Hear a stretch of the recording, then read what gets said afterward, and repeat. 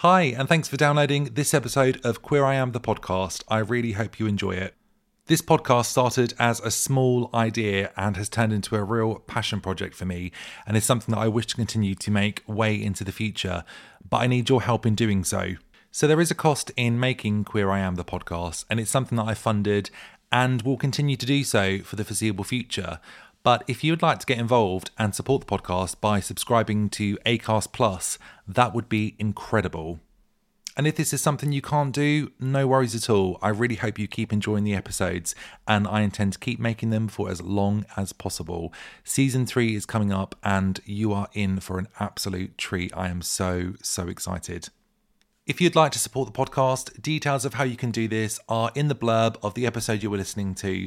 And what this also means is you get to listen to all of the episodes of Queer I Am, the podcast, past and future, completely ad-free. So no interruptions whatsoever. What could be better? Anyway, enough of the serious blurb. Let's crack on with the show. If you're looking for plump lips that last, you need to know about Juvederm lip fillers. With Juvederm Volbella XC and Juvederm Ultra XC, your lip look, whether it's subtle or bold, can last up to 1 full year with optimal treatment and no additional maintenance. Find a licensed specialist and see if it's right for you at Juvederm.com today. That's JUVEDERM.com. Add fullness to lips in adults over 21 with Juvederm Volbella XC or Juvederm Ultra XC. Do not use if you have severe allergies or a history of severe allergic reactions, or if you're allergic to lidocaine or the proteins used in Juvederm. Tell your doctor if you have a history of scarring or taking medicines that decrease the body's immune response or that can prolong bleeding. Common side effects include injection site redness, swelling, pain, tenderness, firmness, lumps, bumps, bruising, discoloration, or itching. As with all fillers, there's a rare risk of unintentional injection into a blood vessel, which can cause vision abnormalities, blindness, stroke, temporary scabs, or scarring. For full, important safety information, visit Juvederm.com. Hey, I'm Ryan Reynolds. Recently, I asked Mint Mobile's legal team if big wireless companies are allowed to raise prices due to inflation. They said yes. And then when I asked if raising prices technically violates those onerous 2-year contracts, they said, "What the f*** are you talking about, you insane Hollywood ass?" So to recap, we're cutting the price of Mint Unlimited from $30 a month to just $15 a month. Give it a try at mintmobile.com/switch. $45 up front for 3 months plus taxes and fees. Promo rate for new customers for limited time. Unlimited more than 40 gigabytes per month. Slows full terms at mintmobile.com. I'm thrilled to be talking to today's guest. Ollie Spleen is a singer, author and frontperson in the band Spleen. They've released 5 albums, a book which includes fictional stories and a story about their personal journey at a difficult time, and they've used these experiences to shape their artistry and their songwriting. Please note this podcast does contain topics such as mental health awareness, suicide. We also discuss the AIDS and HIV epidemic and a time when our community was discussed in a very derogatory way. These conversations may be quite difficult in context, but it's important they're had, and it's important that we allow people the space to talk freely about the things that may have been difficult for them. Please welcome to the podcast the incredible Ollie Spleen. So whatever you're up to, this is your time to settle down, relax, and enjoy the podcast. Welcome to Queer I Am.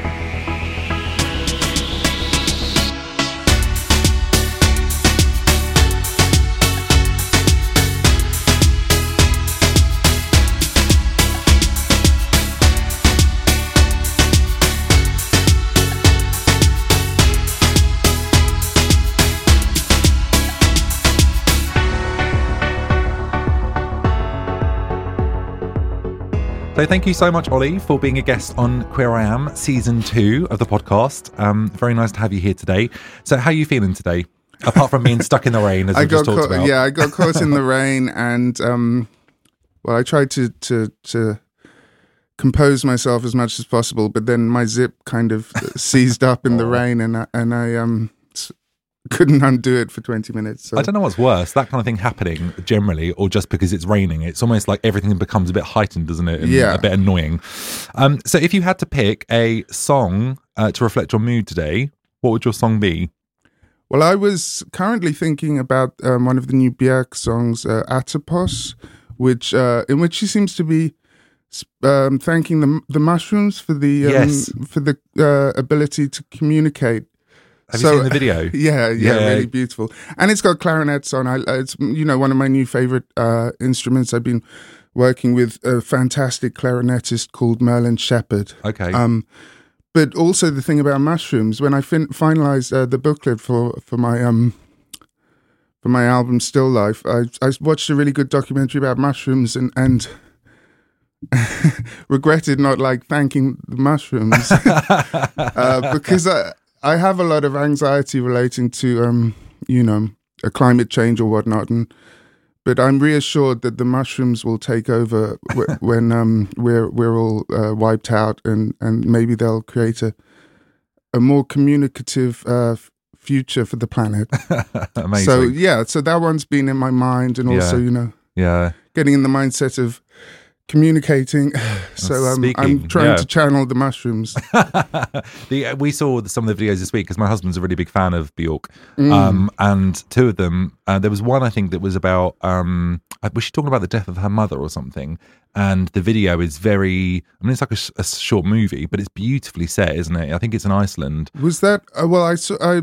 Was there a video for the one Ovule? Because I used the name Ovular Sphere as because my name's Oliver Spear, and it's just I've been using that as a label to release things on. But I just think she's got her mind in the right place. We need to be in tune with nature a lot more, because that's where a lot of our problems are, not connecting with nature. Yeah, absolutely.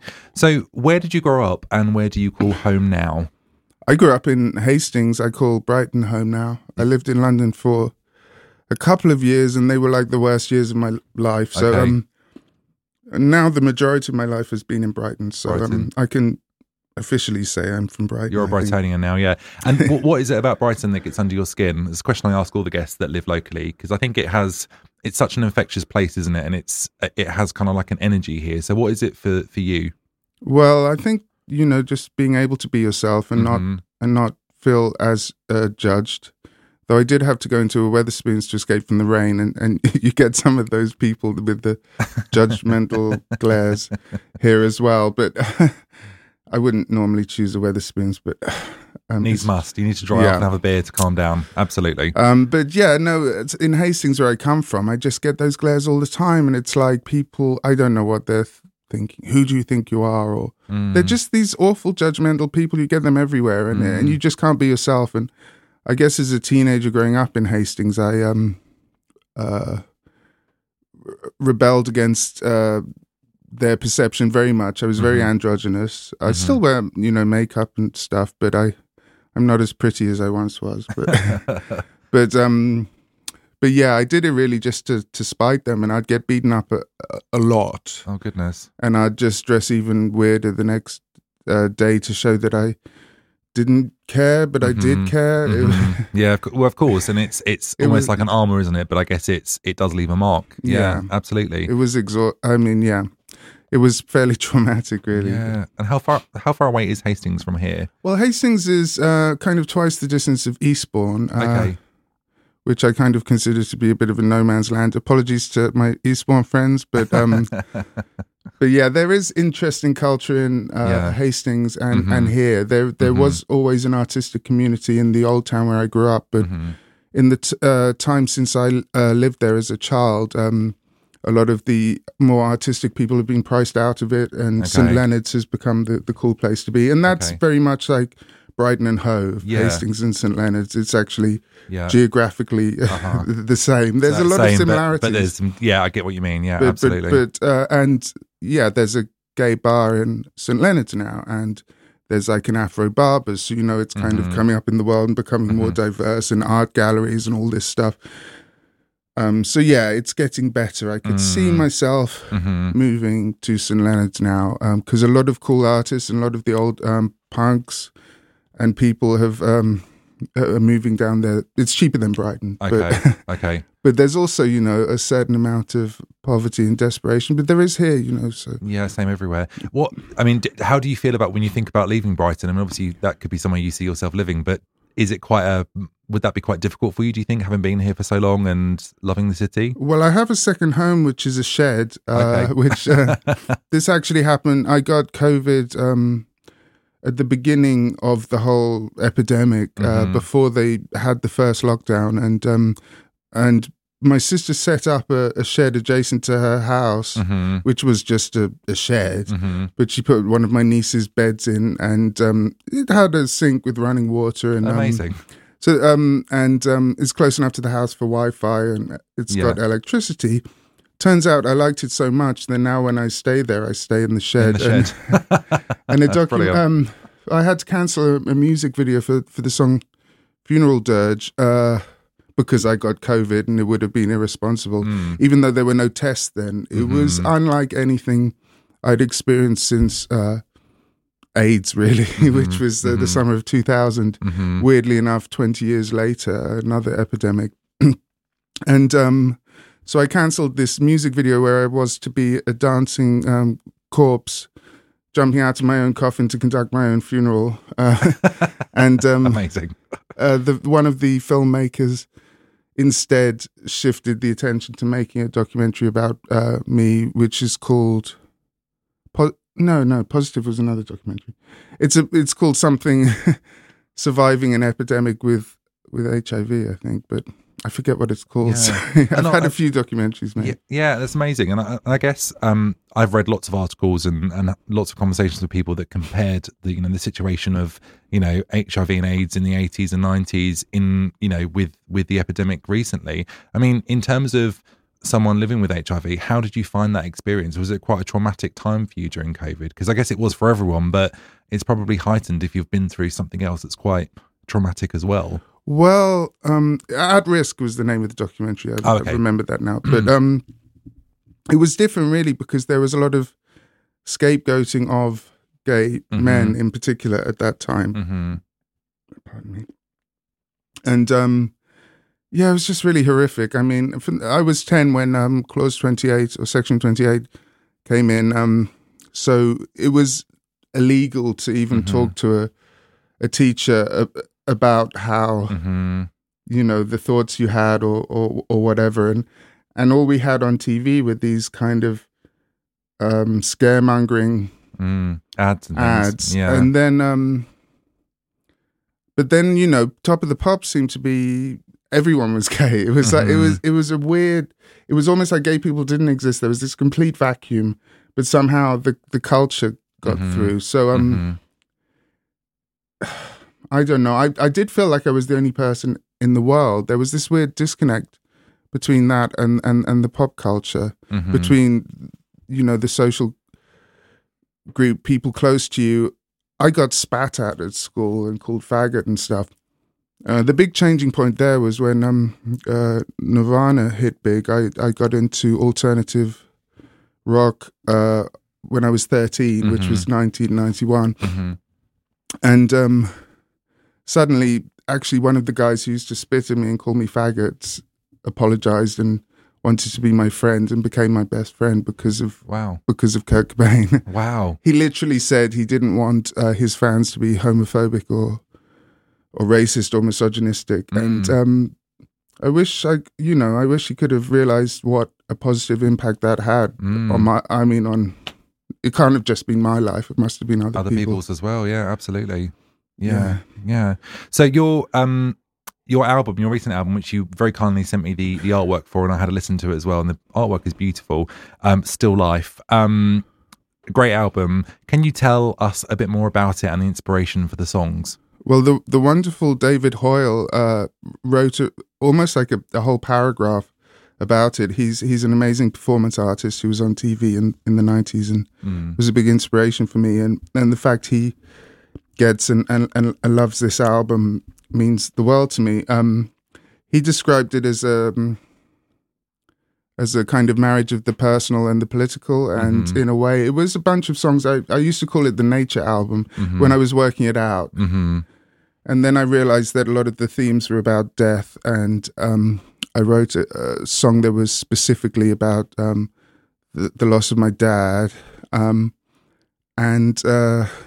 that seemed to tie in with the themes about the fear of loss of life on a global scale, or the plight of refugees, or all these other themes. So it kind of bridges the personal and the universal, and I use the image of the albatross that's been fed plastic by its mother for the cover, because there's a song Albatross I wrote for my friend Sam, who committed suicide, who I used to run a club night with, Fag Machine, and within seafaring folklore, he who kills the albatross is cursed, and the albatross that's been fed plastic, we're all putting this plastic into the oceans, even if we're not aware that we're doing it, and we are killing the albatross and cursing ourselves. So it seemed like a strong image to tie all these disparate themes together. Yeah, so powerful. Is it important for you as an artist to write about things that need to be spoken about, political or other, just to get a message across, do you think? Yeah, I mean, I have a fairly high level of anxiety, and if I can, I was talking to my sister, about the climate change thing, and she said, not enough's being done, and I said, well, I wrote a song, Yeah, I'm trying to make changes. And yeah. It's like you do what you can, but that's just the best that I can put my anxiety at ease, to feel that I've at least spoken on these things. The personal as well resonates. They say the personal is political, so I'll write something like "Memory of a Memory," which is very specifically about the death of my dad, and I've had a lot of people say that it's touched them in that way. I had a show at the Brunswick near here, 2 nights running, but the first night was a piano set, and I played that song, and a guy came up and said that his father had died under lockdown, and he wasn't able to be by his side, and I feel so awful because I did a terrible fart. I've been feeling really guilty about that. So if he's hearing this podcast, I'm really sorry for farting when you were telling me I thought you meant you just did one. Sorry. No. Okay. It was back then. Okay. It was just, I think I was anxious because I thought I was banned from the Brunswick. So I had really bad farts that day. But it must be really wonderful to write music and then, perform the art and then to touch people in that way. Because I guess it's therapeutic for you to write stuff that expresses how you're feeling. But then when other people relate to it as well, that must be a real compliment for you as an artist. Yeah, I mean, I don't know who I'm writing things for. I'm certainly not trying to be accepted in the sense of having one of those voices that's, perfect or anything. I'm more into the kind of French chanson tradition or rough around the edges. I started in punk rock, but yeah, I do get a lot of people saying that I've really helped them. And even though I don't have a huge audience, that's the kind of thing that keeps me going. Yeah, for sure. But I think it doesn't matter how. I mean, obviously, commercial success is amazing, isn't it? But actually, if you've got an audience, and regardless of the size, I guess what it does, if people are coming back to you and giving you feedback or telling you that your work has meant something to them, as you say, it's a motivation to keep going and keep producing that work. Something that's a similar conversation I had with Alan Bonner when he was talking about his music, and lovely guy, and he was talking about commercial success has kind of eluded him, but actually he's an artist, he needs to perform. Absolutely. And I think that's really, really important. I also read your book as well, which you released about 20 years ago. And sorry, I'm going to get the title wrong, so can you tell us what the title is? Well, it was a made-up word. It was depravicasi. I was combining it was the spiral down into depravity, so the kamikaze mentality. Okay. I was just stuck for a name for it, but... Well, that's cool. I like it. But actually, kamikaze ends with an E, but I looked at that as a word, and it would read depravicase. Okay. So I put an I at the end. Yeah, and I got that as well. I just didn't want to say it incorrectly. But obviously, 2 stories in the book are fictional. One is autobiographical. And at the time, you were obviously quite unwell in hospital when you started to be creative, and you decided that you'd like to draw and write. And obviously, there's pictures in the book as well. Clearly a difficult time for you. Do you think that being creative at that time and being creative, even now, helped with your recovery and, at that particular difficult time with being in hospital? Well, I absolutely. I feel like I would. It was take the path of which I'm kind of still on now, or die. I actually had done 2 years of a BA in fine art, and they kind of killed the visual side of the creative process for me. being formally educated in it and feeling part of an institution. So I was very keen to take things in the direction of writing and then hopefully music, if I could find my voice there. Because I always had songs in my head.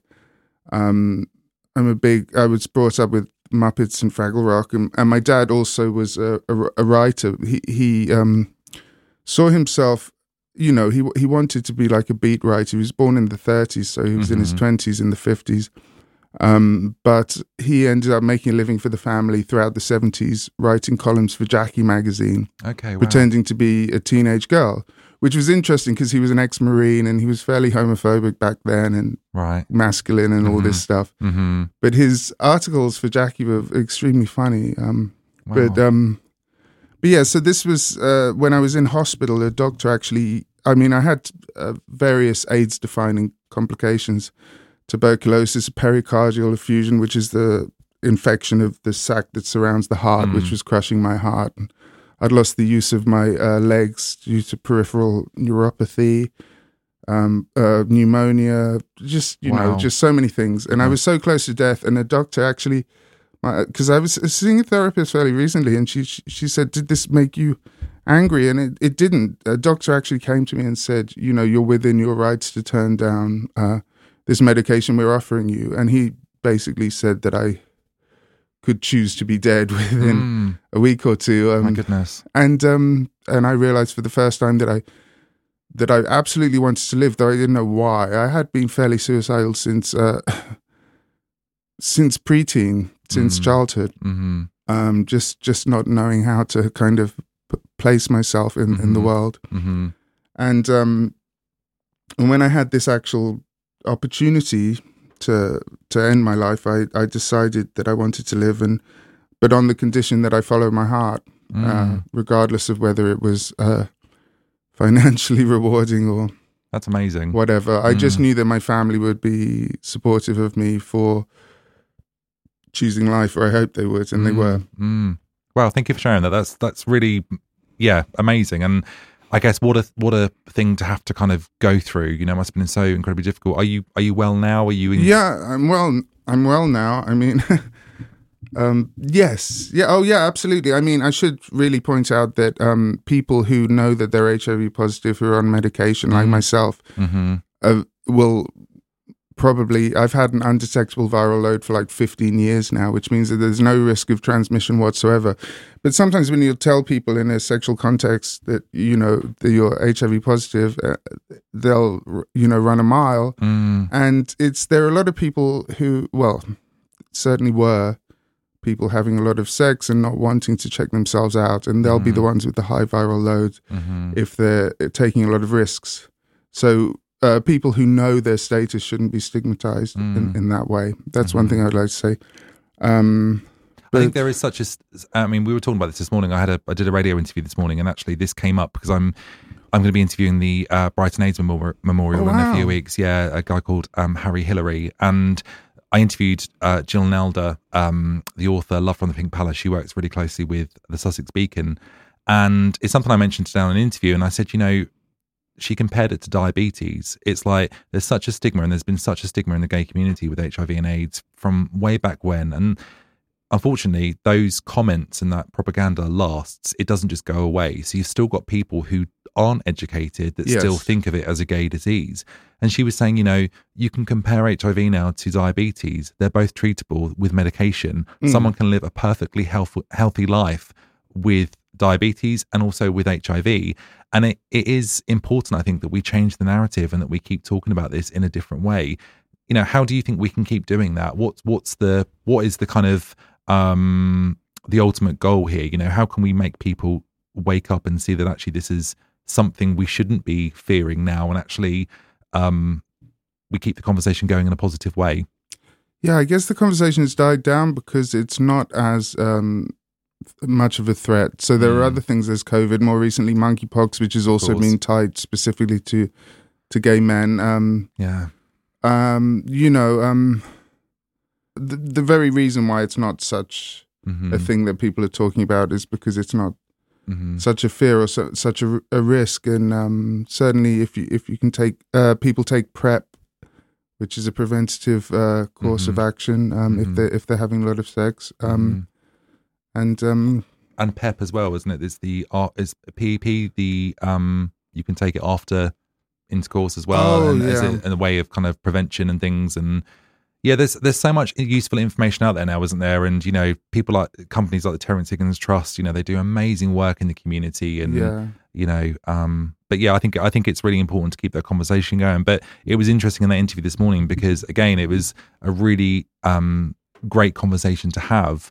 And I kind of wondered after the event, how many people listening to this will know exactly what we're talking about right now? How many people are educated enough to realise that things have moved on so much, Yeah, I was fairly confident that I wasn't a risk. I didn't know that undetectable was untransmittable because that's only fairly recent information.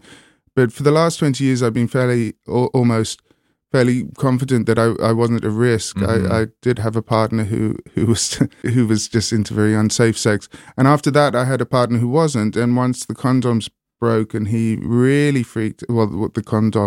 He really freaked out, and we went to the clinic, and he took what precautions he could, but I was undetectable at that time, so it was just hard to reassure him, And what about obviously quite heavy subjects we're talking about, but I think a lot of people will get a lot from these conversations. Obviously, you've talked about mental health and talked about your own kind of mental health and history of feeling suicidal and anxiety and things. Do you feel like as a society, rather than just a queer community, we talk about this stuff enough?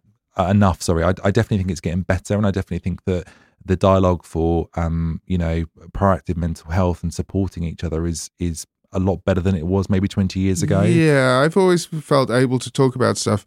I can see that men in particular have more of a problem with that, but I've never really felt particularly male, so so it hasn't been a problem for me. But I have a lot of male friends, and I have a lot of people who feel that they're able to say things to me that they can't say to anyone else, which is really good up to a point. And sometimes you just take on board so much stuff that it becomes really exhausting. I mean, I remember as a teenager when I came out as gay when I was 17, and a lot of people in Hastings, men and women, would tell me that they were abused as children, and it just really messed with my head. I'd be just telling them about my sexuality, and they'd tell me this really heavy thing that I just didn't want to know was so prevalent. It was and I guess they're not comparable things either. No, not at all. But it's obviously people maybe felt that you were a trusting person. But exactly. I mean, they thought, you're giving me a secret. I'm going to tell you something because I feel able to talk to you, which is a compliment. That was one of the problems with my dad's generation, was that anything that wasn't kind of the missionary position would all be kind of bunched in as the same thing. And we knew that, that some boys got molested, so it'd say always the gays back then. And that's, when I was a child, my dad told me all gays were pedophiles, and that's probably the root of trying to kill myself as a child before I'd even reached puberty, because I knew I was gay. And it's nonsense. Yes, yes, boys and girls and everyone in between, shit happens to them, but no single group is more. This is really heavy. I don't know. But yeah, it's not. I don't even need to say that now because we've moved on from that. But certainly that was kind of the thinking when the first. I think when you're growing up and you hear things like that, I guess you're very impressionable as a child, aren't you? Your mind is trying to piece things together, learn about things, and actually, when you hear comments, as flippant as they may be, they can leave a mark. From your own dad, who I really looked up to and believed, I just thought that from what he was saying to me, that I would turn into a child molester, and if that was the truth, then I wanted to die. And that's the root of most of the mental health issues that I've had, even though, to his credit, he was mortified later on when he realized how badly that had impacted me. Yeah. And we really made up before he died. And That's lovely. he was a really sweet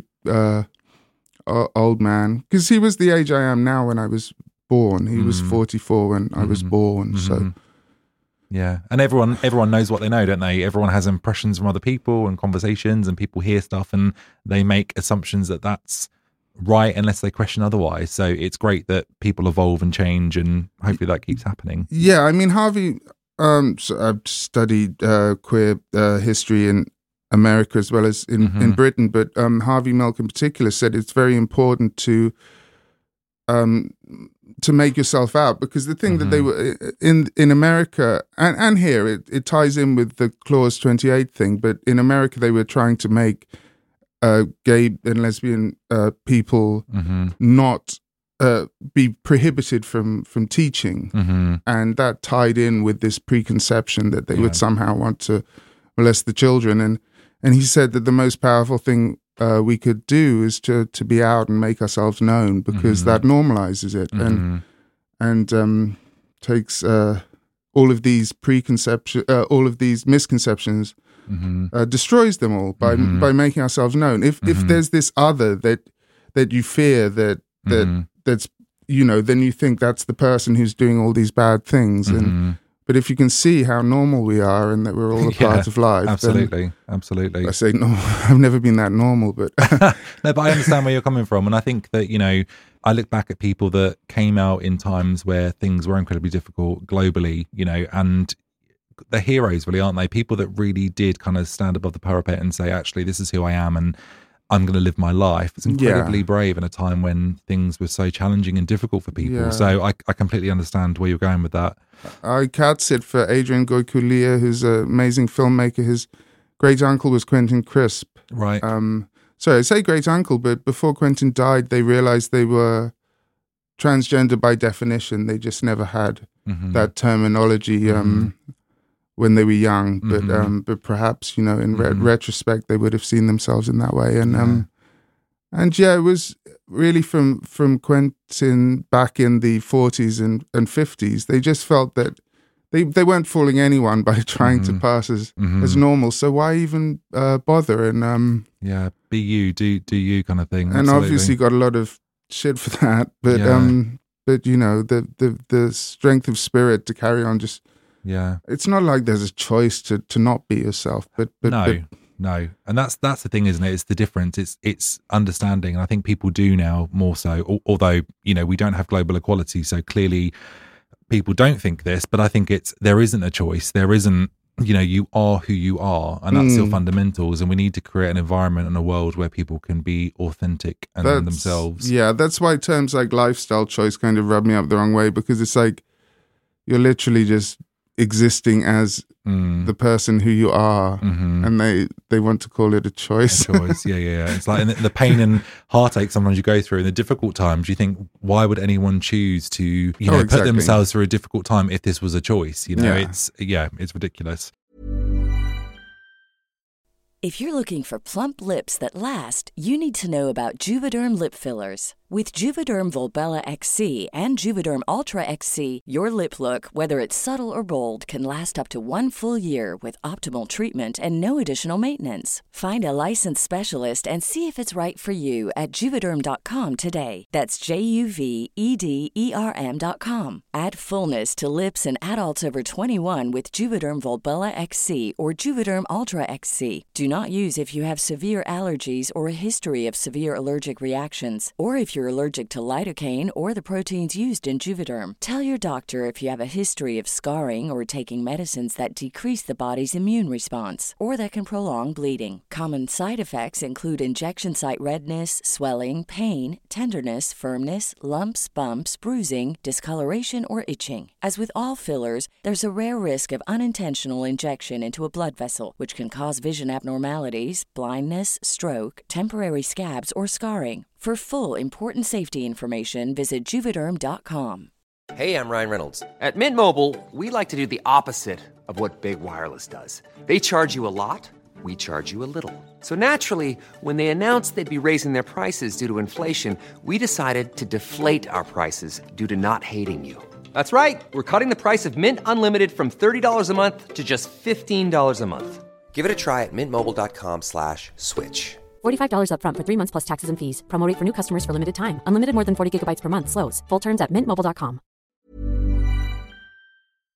I interviewed an artist called Links a few months ago. I don't know if you've heard of them. Rings a bell. Yeah, really amazing queer artist. They were performing at the Green. Is it the Green Door Store? Yes. It's right near where I live. Yeah.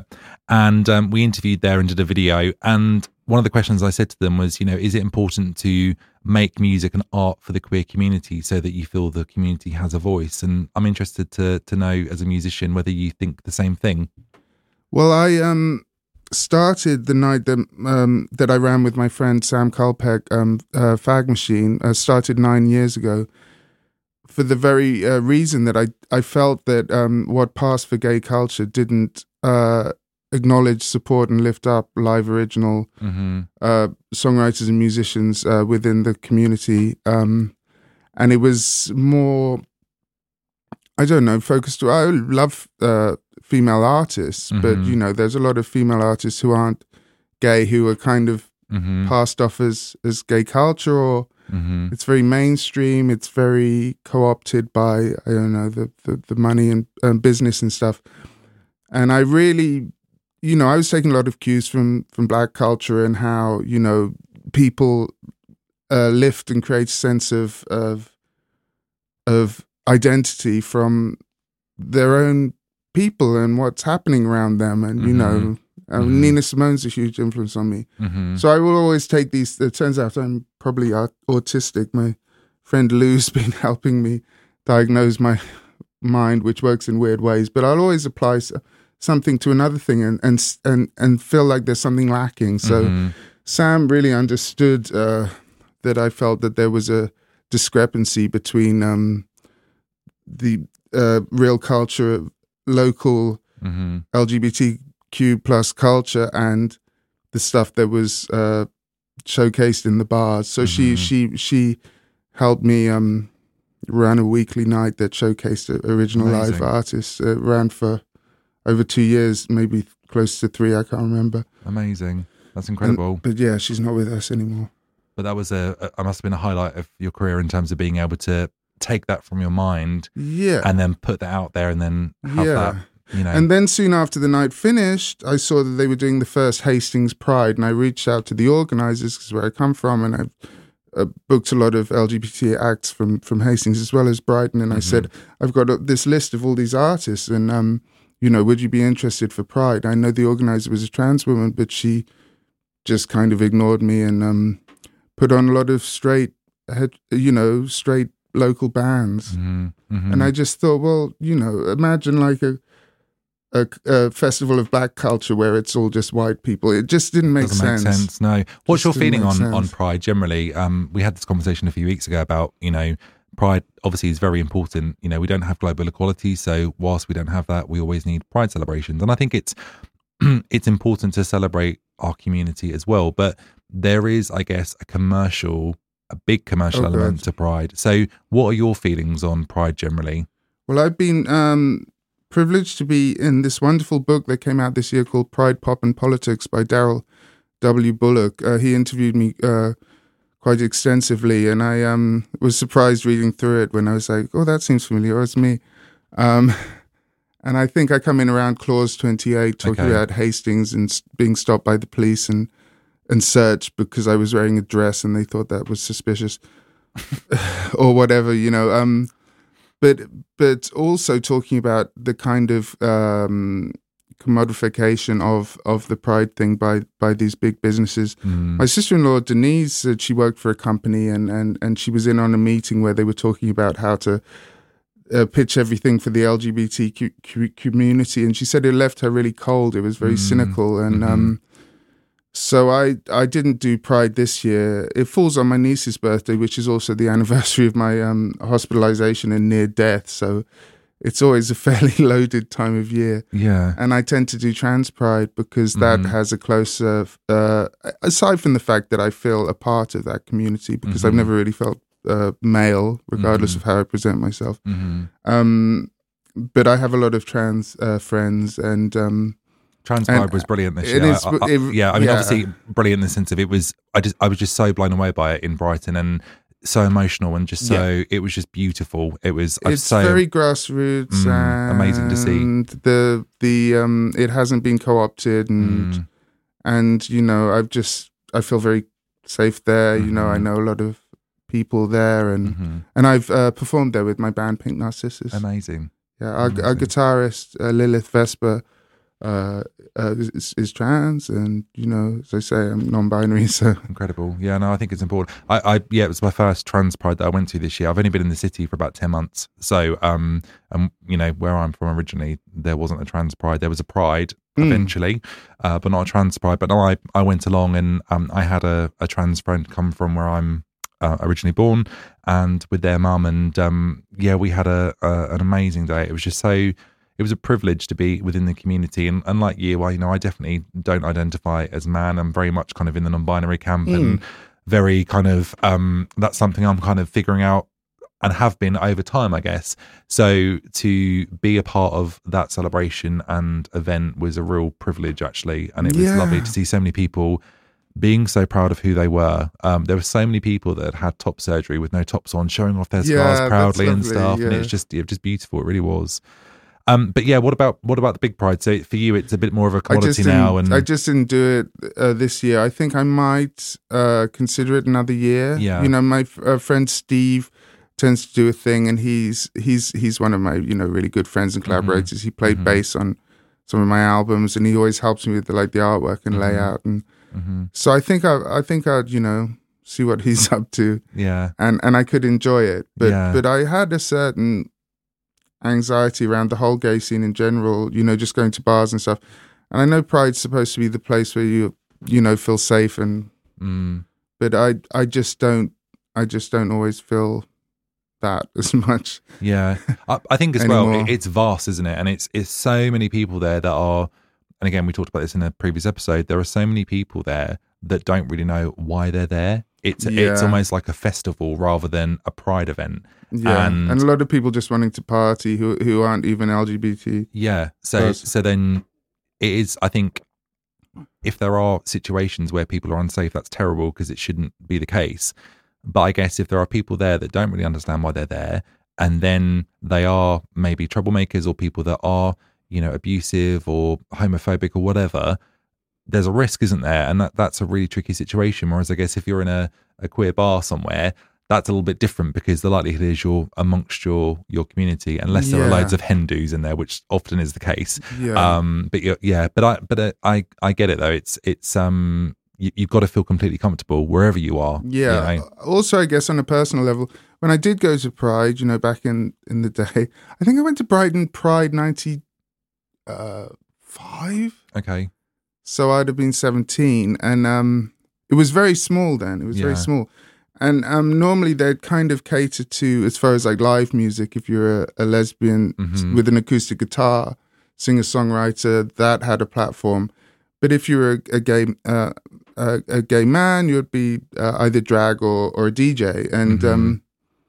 And I just feel like, I didn't feel that I think there's more of a context for bands to play now. Mm-hmm. But maybe I'm just a bit bitter because I've never been asked to play myself. But that was the whole reason for... because initially I tried to do a fundraising gig, which would... This was before I had my own club night. This was like 17 or 18 years ago. And the idea was to showcase a lot of people and raise money for an AIDS charity. Mm-hmm. But back then, none of the venues were there were LGBT gay venues would cater to live music. So I had to go to a non-gay venue, and I tried to get publicity, going to the magazines, and they said that they wouldn't publicize anything in Pride month that wasn't in a gay venue. So it was a catch-22. Yeah, so tricky. Yeah. I think there are a lot more venues now set up for more live music, aren't there? Yeah, I mean, I'm going to thank myself for that. Yeah, yeah. Because really, I mean, when we started Fag Machines 9 years ago, there really weren't. Yeah, but yeah, a lot more now, absolutely. And you mentioned, obviously, you've had 5 albums out, which is incredible. You mentioned earlier about documentaries. Can you tell us a bit more about what you've been involved in with the documentaries? Oh, I had a documentary by Andy Wiseman called Positive, which was mostly about processing the death of my father, but also talking about the AIDS and HIV side of things. That one came out, I don't know, 2019 early. I was working on Gaslight Illuminations, the second album. I feel like it's the first album because the first album, Fag Machine, was this producer in Paris sending me all these backing tracks, and I just kind of crowbarred my ideas into his arrangements, and he was like, let's release this as your solo album. So that's what kind of kickstarted me as a solo artist. But it was only with the second one, Gaslight Illuminations, where I started kind of calling the shots and deciding of the kind of sound I wanted and the musicians I wanted and everything. But yeah, I've forgotten what the question was. So you had the documentaries. You had, I think you were saying the first one, Positive, was around that time. These are all short ones. So Andy Wiseman's Positive. There was one that Fox Fisher did, who's one of the oldest trans friends of mine, not oldest in age. I'd like to speak to Fox, actually. Someone I've known since we were teenagers in Hastings. We were like the weird kids. And Fox did a little docu for My Generation, which was about my non-binariness. And I wrote the theme song for the My Generation's series. I don't know if it got used much, but it was fun to shoot. Yeah. And I made a lot of friends there. So that was a little documentary. But these are only like little 10-minute things. I mean, it's great though to do that, and I guess it's art, isn't it? It's great to express yourself in different ways, and music's obviously very important to you. But to be able to tell a story in a different way, that's, I guess, really important. And people like different mediums of getting information. So, people might take something from that and then go on to your music, I guess, and that's all positive. Yeah. Absolutely. So in terms of the community, we always talk about allyship on this podcast, and kind of queer allyship is something I think is incredibly important. I think allyship is important with any community, and it's important that we're all allies and we understand our own privileges, but also understand what's going on in other communities as well. So what do you think makes a good ally, and what can people do to be allies of the queer community?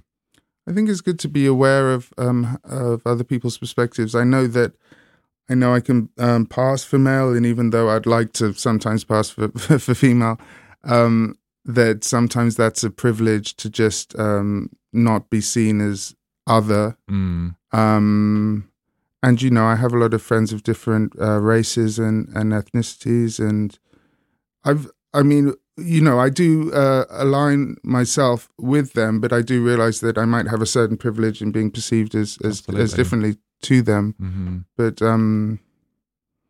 it's just about I don't know. Intersectionality is the big word now. My friend Karina had a book published on it, which I've only read excerpts of. I went to the book launch and it was already sold out. So the publishers kind of messed up on that one. But it talks about. I mean, I have a lot of friends in the world of psychology, and I've been privileged enough to be asked to perform the International Meaning Conference, which is a weekend of esteemed psychologists doing lectures, and then I sung some songs at the end, and it meant something to them, so it meant something to me that it meant something to them. So this idea of intersectionality is that we all have certain things that kind of we could have disabilities or race or gender identity, or being stealth, not being stealth, i.e. passing as the identity that you believe you are. There's so many things that intersect, and and people have more than one struggle in life. For some people it can be a struggle, and I think, and it's recognizing different privileges, and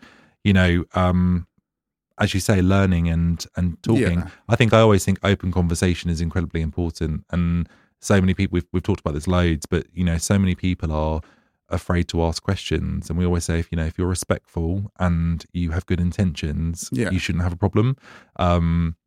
but if you're not, and you're not respectful, it's going to be a bit of a difficult situation.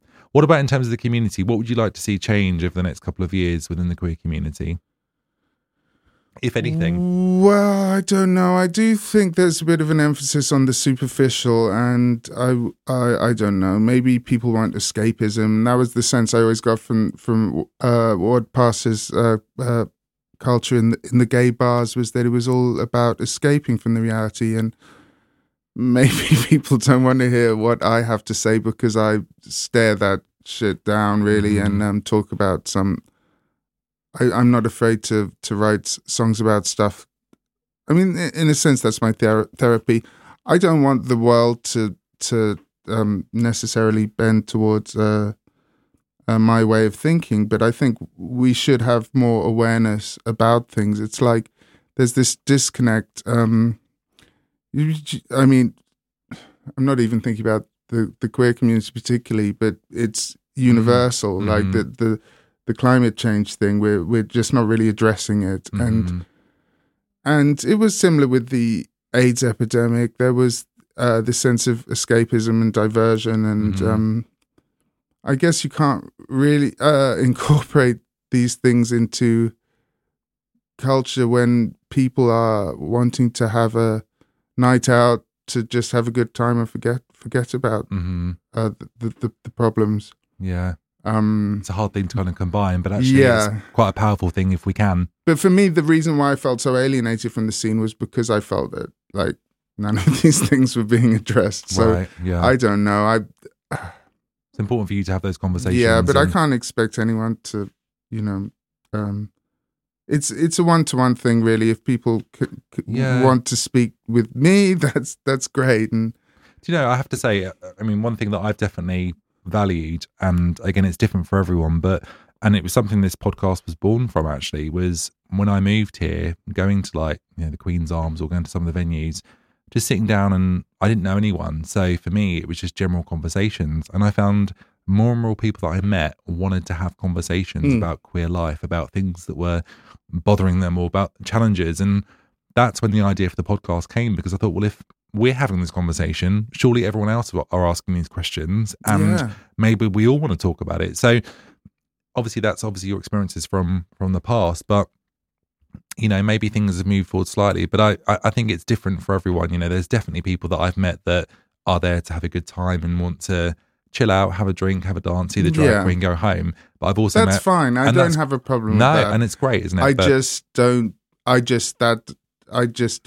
I can't escape in that way. No.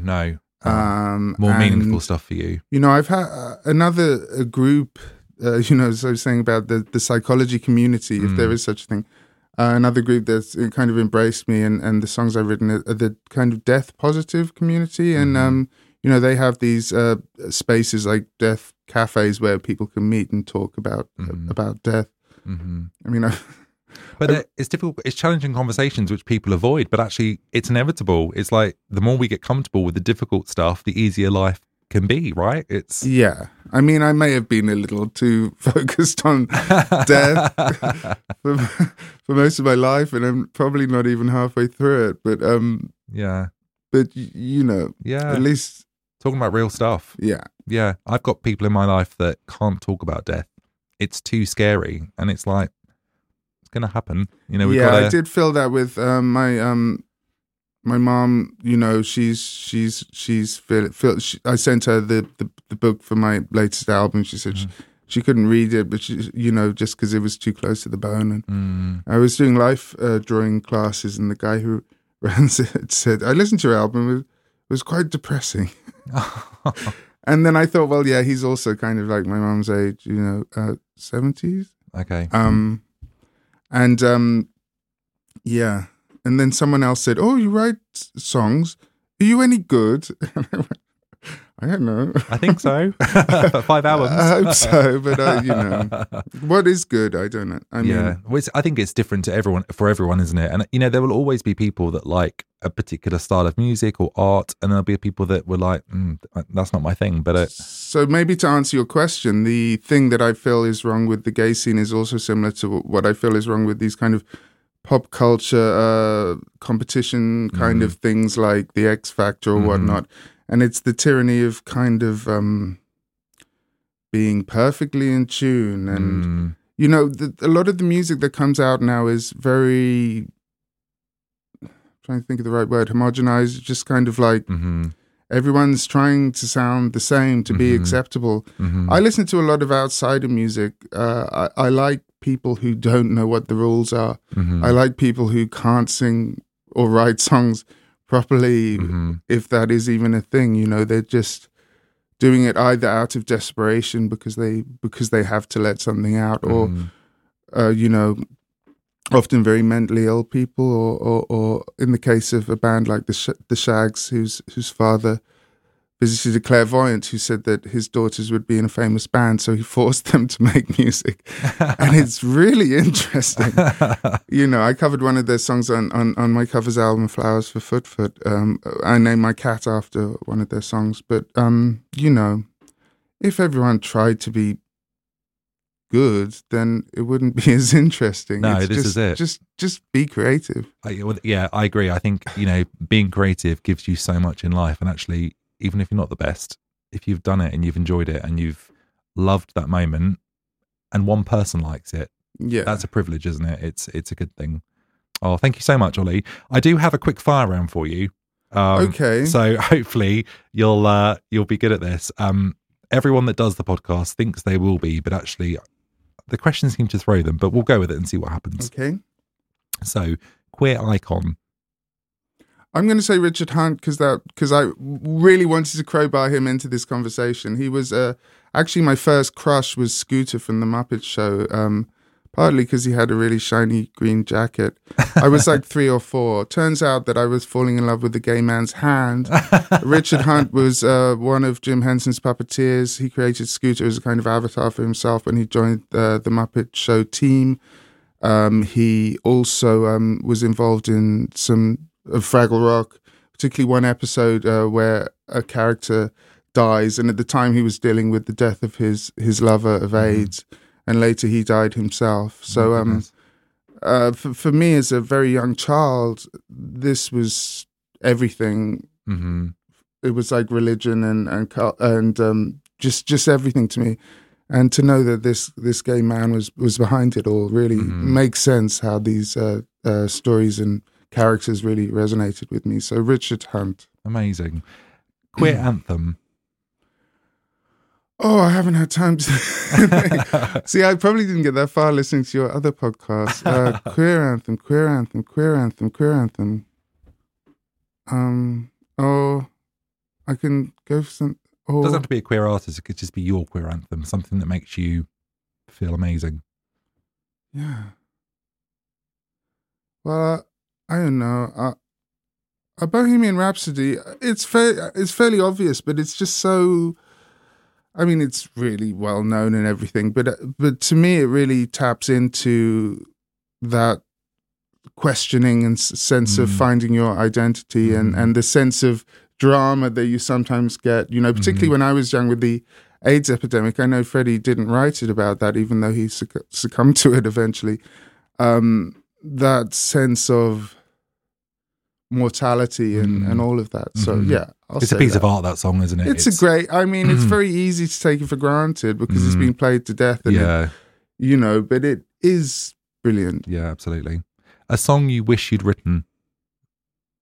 Well, I'm not going to say Bohemian Rhapsody again. So I wish I'd written Leonard Cohen's Anthem, which is it's the one with the lyric. Forget your perfect offering. There is a crack in everything. That's how the light gets in. And, you know, that I think that's from I think it's Japanese. But they'd smash, if you broke a piece of crockery, you'd put gold in, when you repaired it, you'd put gold in the seams. So the cracks became what made it more perfect. And, that's kind of how I approach life. So that's a good lyric. Absolutely. I wouldn't steal it off Leonard, though. He's put his work in there. Maybe you could like amalgamate it into something in a live show or something, or you could do something with it. Well, like your brain's thinking now, so could I do that? Finish the sentence. Music is... life. life? Yeah, I don't know. I feel like for me, it's an expression it's a way. It's a therapy. It's a way of channeling, channeling the bad stuff. Yeah, absolutely. Or just letting the stuff out and being creative. And one thing you'd tell your younger self. Oh, that's basically that's all of the songs I've written. There's a song I wrote for Pink Narcissus called Victim. Please just believe someday your heart will find its home, because you are not a victim and you are not alone. And though the words they say cut you to the bone, you are not a victim and you are not alone. I mean, it's just I always write to my younger self. So. Oh, that's amazing. Oh, that's a big influence for you. Yeah. That's incredible. Well, not always, but yeah. Yeah. But it's art, isn't it? And it's therapy. It's a thing that I come back to. Yeah, absolutely. Ollie, thank you so much. This has been an absolute pleasure to talk to you today. And I've really enjoyed the conversation. And I can't wait for people to hear it as well. Thank you. Oh, it's been wonderful. Thank you. Cheers. Thank you so much, Ollie, for coming onto the podcast, being so open and sharing your story with me today. I really enjoyed speaking with you, and I think so many people are going to get so much from this conversation. So thank you once again. You can follow Ollie on Instagram, and you can also check out their music. Their recent album, Still Life, is available now, and it's worth a listen. But big thank you to Ollie for coming onto the podcast, and thank you so much for listening. I really hope you enjoyed the episode. Don't forget to like, share, and subscribe to this podcast. You can follow me on Instagram, Facebook, and Twitter. My handle is @FlueyActually. You can also check out my website, flueyactually.com.